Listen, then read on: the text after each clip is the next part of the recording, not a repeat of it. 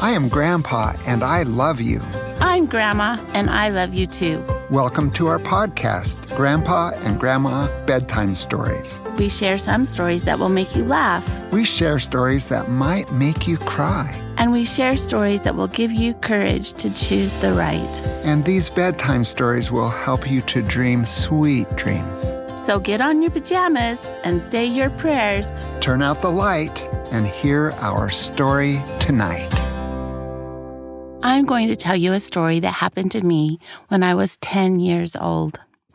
Back in the olden days, when I was 10 years old, the local grocery store would make a weekly paper flyer, and they would hire children to go around and put these flyers in people's mailboxes or newspaper boxes. So I was hired by the local grocery store to deliver this flyer once a week. The route I had was around 2.5 to 3 miles in length, and it was all in the neighborhood that I grew up in. It was summertime. I grew up in a house that had a backyard with a swimming pool. All of my friends, all of my siblings and their friends were having the best time, and it was Monday. It was the day I was supposed to deliver the flyer. My mom called out to me several times through the day, "Tammy, you've got this flyer. When are you going to do it?" And I'd always say, "Oh, Mom, I'll do it in a few minutes." Well, it got to be near dinner time, and I still had not delivered the flyer. My mother came out and said, "You need to go now." So, begrudgingly, I got dressed, got the flyers, and started out on my journey.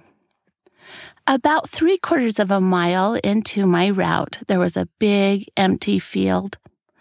I looked at the field and I thought, I can throw these flyers in this field and no one's going to know.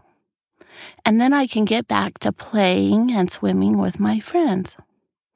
So I threw the flyers into the field, turned around, and started walking back home.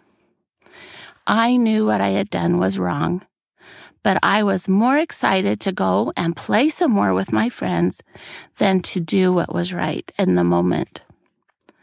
When I got home, my mother noticed that I was home much quicker than I usually was when I did my route. She happened to be canning tomatoes in the kitchen.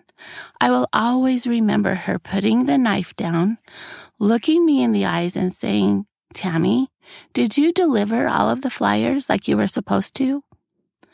I looked at her and I could not lie. I said, "No, I threw them in Brother Egbert's field." My mother turned off the stove, took off her apron, and she walked with me to Brother Egbert's field, where I picked up the flyers with her, and she walked with me the rest of the route, delivering the flyers. When we got back to our home, she sat with me on the back porch. She had never reprimanded me or gotten angry with me the whole time we were walking. But she looked in my eyes and took my hands and she said, "Young lady, you never take money for something you did not earn.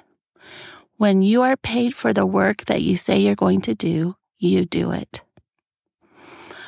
She went back in and finished canning tomatoes.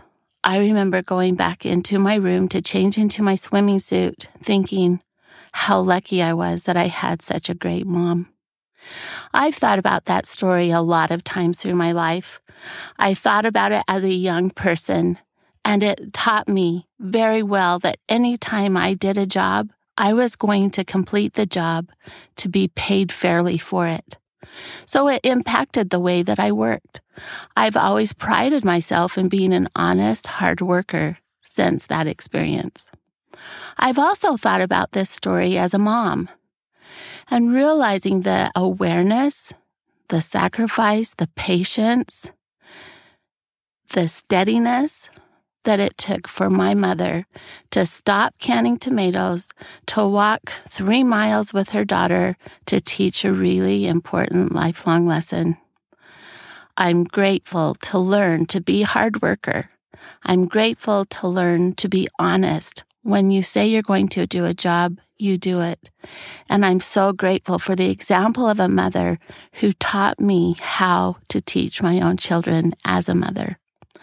I hope from this story it will help you remember some of these things too. I love you, and I'm so grateful I get to be your grandma.